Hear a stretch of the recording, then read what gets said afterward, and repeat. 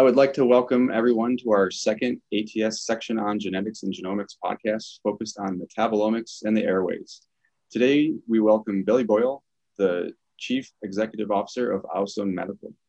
Owlstone Medical is pioneering advancements in XL breath volatile collections, metabolomics analysis, and disease diagnostics.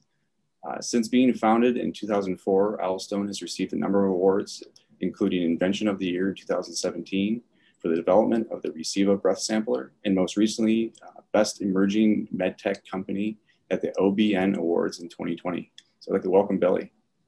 Thanks, Andrew. Great to be here. Some of our ATS listeners today may or may not know, but XL breath was first assessed back in the 1970s by Linus Pauling and is currently in clinical practice for airways diseases like asthma with the assessment of XL nitric oxide. XL nitric oxide is not the only compound in XL breath, and in fact, there are hundreds to thousands of volatile compounds that leave your body with every breath you take. The volatile organic compounds, or VOCs, can be generated through normal metabolism, but when metabolism becomes abnormal, such as in a disease state, altered levels of VOCs can be reduced throughout the body and excreted into the breath. So Billy, aside from our sources of biomarkers like blood or urine that everyone would be really familiar with, what makes breath VOCs a great option as a source of biomarkers? So I think there's probably two components to what. One has to do with the nature of the sample collection itself. So obviously, with breath, it's the ultimate in terms of a non-invasive sample. You can collect it in unlimited volume, anytime, any place. So if you're thinking about, a test and where patient compliance is particularly important, breath as a sample matrix is very attractive from that standpoint. Certainly compared to more invasive sample types such as blood. And in urine, you're obviously limited in the sense that you can't get on-demand samples. So I think there's just some advantages related to breath as a sample type. And then, as you said in your introduction, there are the chemicals on your breath, the volatile organic compounds, which are present on the breath. I think these are very well suited for certain types of applications. What I think is quite exciting about breath at the moment is that it's still pretty early days, so there's still a lot to be discovered in terms of what VOCs are there, what utility they have. It obviously won't work for all applications, but I think there's certainly applications where VOCs are likely to outperform other potential types of biomarker that can be found, either within the blood or in urine. That includes, different respiratory diseases, but also diseases where the VOCs are being produced systemically, because you get the exchange from blood to the airway. So it's not just about respiratory disease. You get VOCs on the breath associated with other diseases and conditions as well. So I think it's those two factors, the nature of the easy sample collection, but then VOCs ultimately giving you better clinical sensitivity and specificity for certain applications. I completely agree with you. One limitation of the field of breath metabolomics has been the ability to consistently collect breath samples, and you alluded to that in your the last statement. To solve this, as I mentioned in the introduction, Owlstone has designed and manufactured the Reciva breath sampler, which has a large potential to be a point-of-care device. Why was the Reciva such an innovative product for breath collection? I think you hit the nail on the head. Sample collection is incredibly important. If you don't get the right sample, you're not getting the right answer, irrespective of how you analyze. And you mentioned earlier Linus Pauling and the research that was happening back in the early 70s.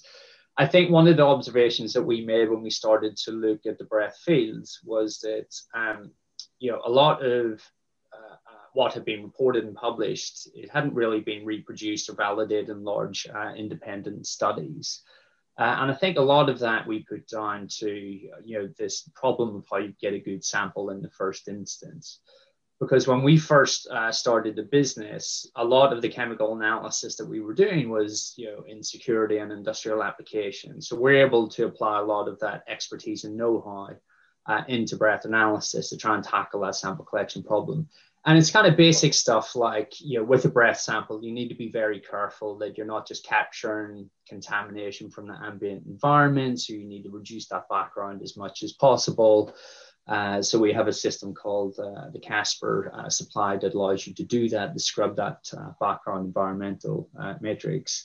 And then when you're looking at the actual breath collection itself, with our receiver device, what you can do with each exhalation is trap, store, enrich, and pre-concentrate the VOCs from a select portion of breath. So if you want to get the end-tidal portion, which then has a higher concentration of VOCs, you can select that fraction, put it onto an absorbent cartridge, which stabilizes the VOCs.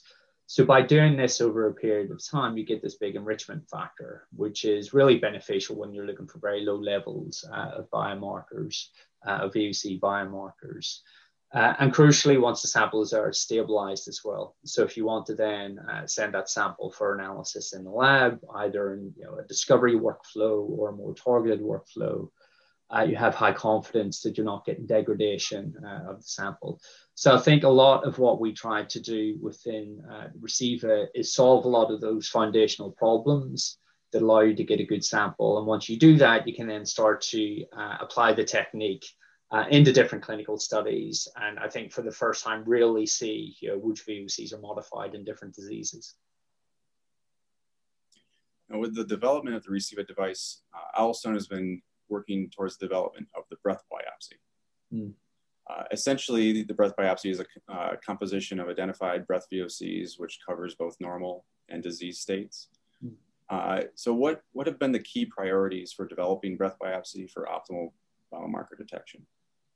So when we look at the compounds on breath, we kind of classify them into either endogenous VOCs or exogenous VOCs. And again, some of these can be ambient contamination, but other things that come into the body through dietary intake. But what you can also do is deliver probes into the body as well. So fundamentally, we see two different strategies that you can deploy when you're starting to think about biomarkers on breath.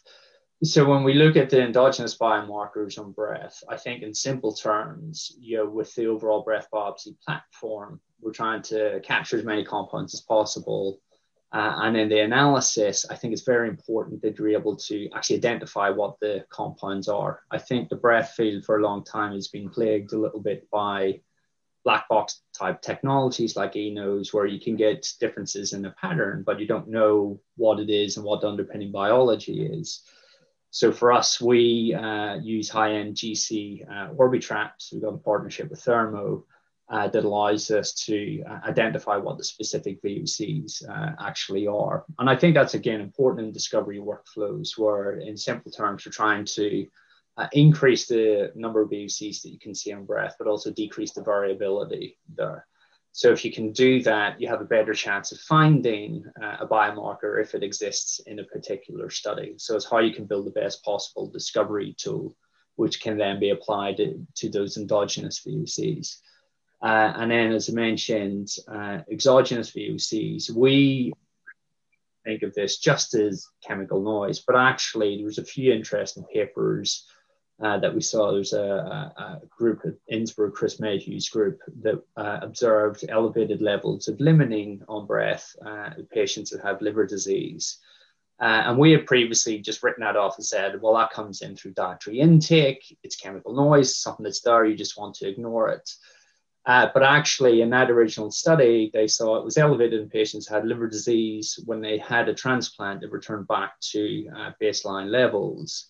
And there, what we realize is actually you can think about deliberately introducing probe compounds into the body to target a particular pathway or a disease process.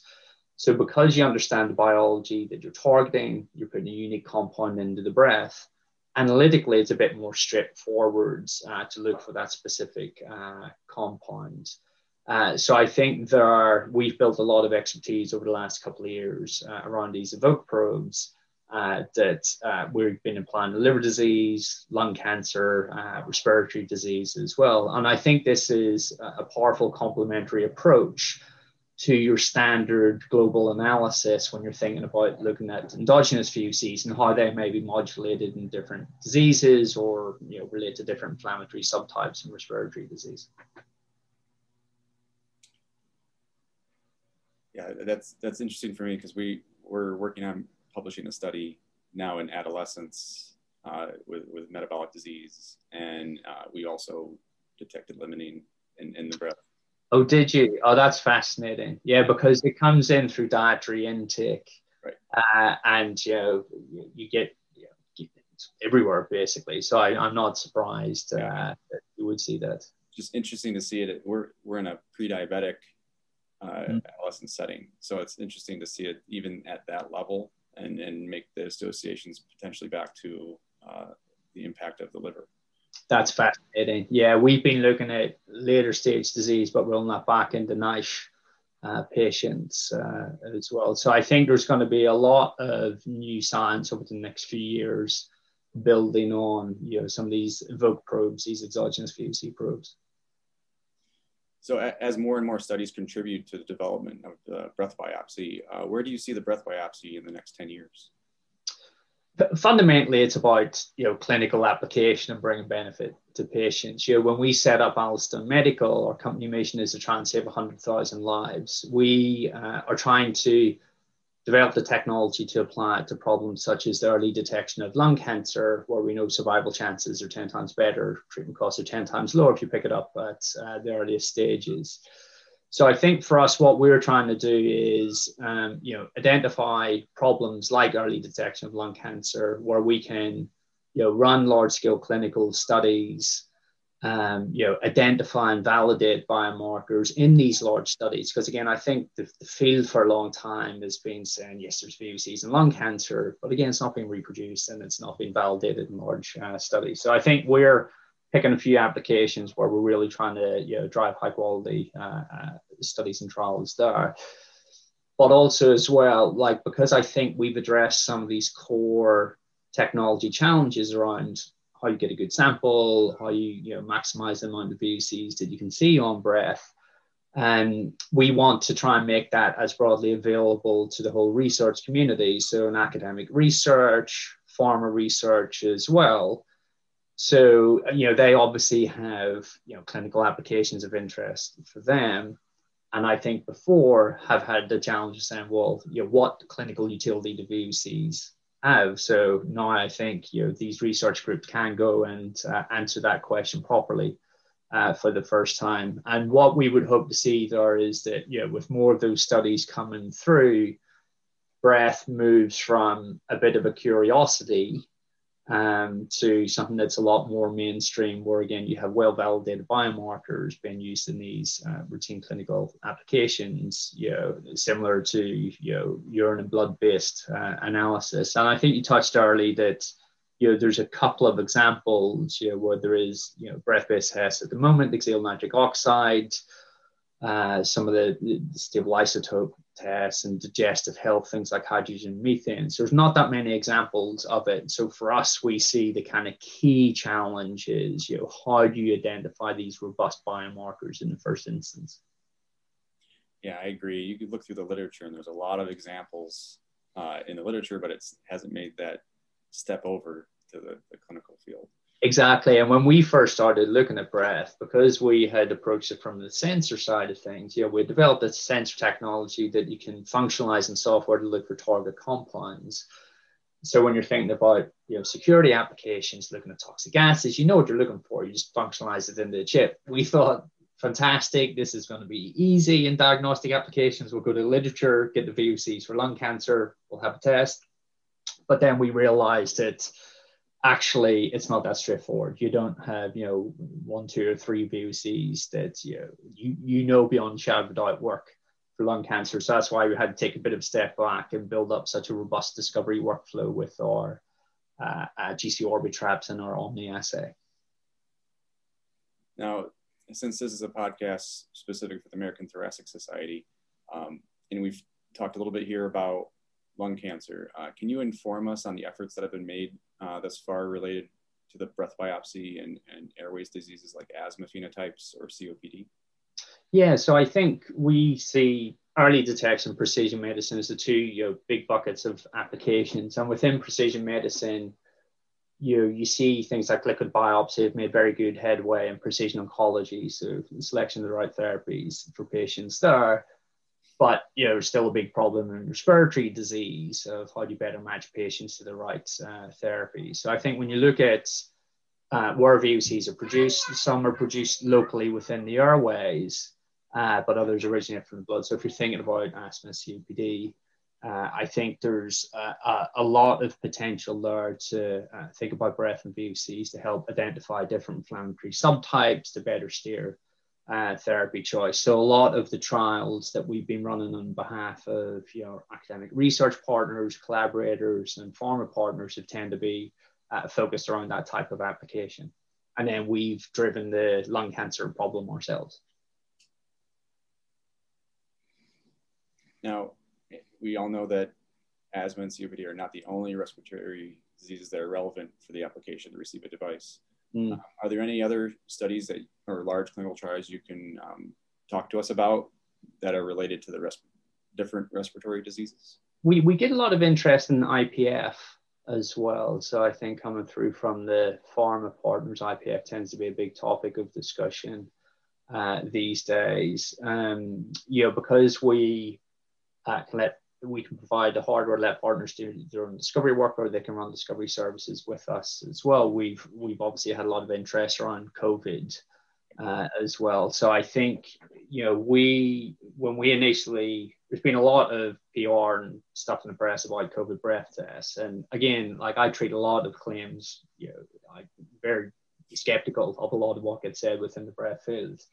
And if you look there's VOCs, but also you can think about breath as a sample matrix and looking at the aerosols and respiratory droplets there. So I think the view that we have is that VOCs may be sensitive, but are unlikely to be specific when you think about COVID and infection. They're not maybe okay for certain types of applications, but we tend to focus more on the respiratory droplet aerosol side of things, where you collect the aerosols from the breath sample, and then you do standard PCR workflows, and we just published the paper on that, where in the later stages of COVID infection, you actually don't have a lot of virus on aerosol, which kind of makes sense and fits with things like self-isolation.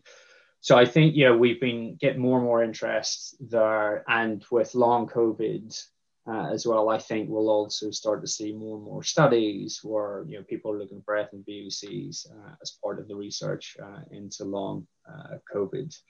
Also doing work looking at allergen exposures in asthmatic patients as well. I think what's been really interesting about making the breath biopsy technology available to the broad research community is that the researchers come forward with a very clear view of what the clinical problem is that they're trying to solve, and what we try to do is provide the best technology tools to say, is there a useful biomarker or not, in as a cost-effective and rapid way as possible for those researchers. It's a perfect segue into my next question. Can anyone in a clinical or research setting initiate research with Owlstone? Can you mention how does it work? How can someone listen to podcasts today, initiate their research with Owlstone? Yeah, no, absolutely. I think what we've tried to do is make it as open and accessible as possible. We tend to find that some researchers want to essentially get the breath collection hardware, analytical equipment, do their own research, so we can support that as well. We sell the instrumentation for that. But what I think we've had a lot of interest in, both from academic customers and partners and biopharma as well, is that we've invested very heavily in the global VOC analysis capability with the GC Orbitraps and Omni assay. So we can say to partners this: if you want to run a study, rather than you buying all your equipment and setting up a lab and stuff like that, you can just process the samples in our lab on the cost of that sample only. So it's a very cost-effective way for researchers to get high-quality data, and sometimes you need that in order to put in a grant submission to try and unlock a bigger pot of research funding. So I think because we came from an academic research environment, we're very aware of funding challenges and having to get good data for grant applications and stuff like that. So we've tried to structure things in such a way that our collaborators and partners can access that as kind of cheaply and quickly as possible, basically. So I have one last question for Billy before we end our podcast today. Will there be a day that I walk into my doctor's office and along with a blood and urine lab, I will have my breath collected too? Short answer is yes. That's certainly what we hope will be the case. I think, again, the breath feels, I think there's been a lot of, claims made over the years. The data has to back it up fundamentally. I think, we need to design, good studies, run those studies effectively, get high quality data. And that will demonstrate what utility VOCs and breath has in different applications. And again, it will work for some things and not other things. And that's what's very exciting for me at the moment. I think because we've finally addressed some of those core basic technology challenges, like getting a good sample, maximizing the number of compounds that you can see, I think we can make those types of discoveries for the first time now. And if we can do that, I think actually the translation through to routine use is actually relatively straightforward. The collection devices that we have, the analytical tools that we have are already there. You just need to know what biomarker you're targeting.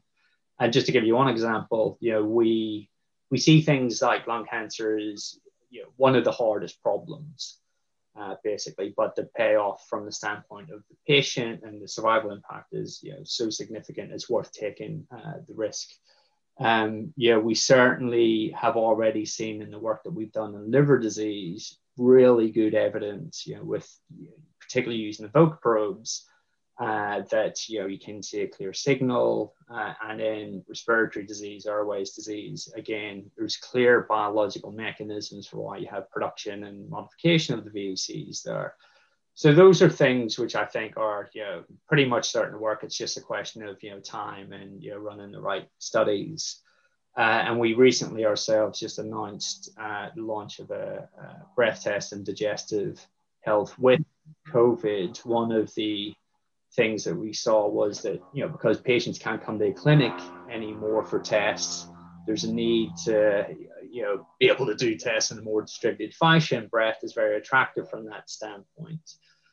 So we have a partnership here in the UK. So patients who have digestive health issues, things like SIBO, carbohydrate malabsorption issues, they can do a home-based sample collection. Sample comes back to the lab for analysis, and then the clinician can make a recommendation on rifaximin or whatever the case may be. So I think we have tests which are being used routinely today, and I think if we and the broader research community can really nail down that question of what are the other valuable VOC biomarkers there, then I think it's just a matter of time before we have more tests and people can go into the doctor and do a breath test and not necessarily have to get an injection, blood draw. I agree. I think a lot of people be willing to just breathe into a device than get a vein puncture. So indeed. And I think as well, things like, comparing it to induced sputum and stuff like that, there's just a lot of advantages in terms of, what it means for the patient, as well as how powerful VOCs as a class of biomarker are. I agree. Well, I would like to thank Billy for his time and willingness to participate in the ATS Section on Genetics and Genomics podcast series focused on metabolomics and the airways. Since I also use the Reciva device for my own research, I would like to thank Billy and all those involved who have contributed the effort to developing these technologies, which give researchers like myself the ability to advance our knowledge and understanding of complex diseases. Thanks for your time, Billy. Thanks a lot, Andrew.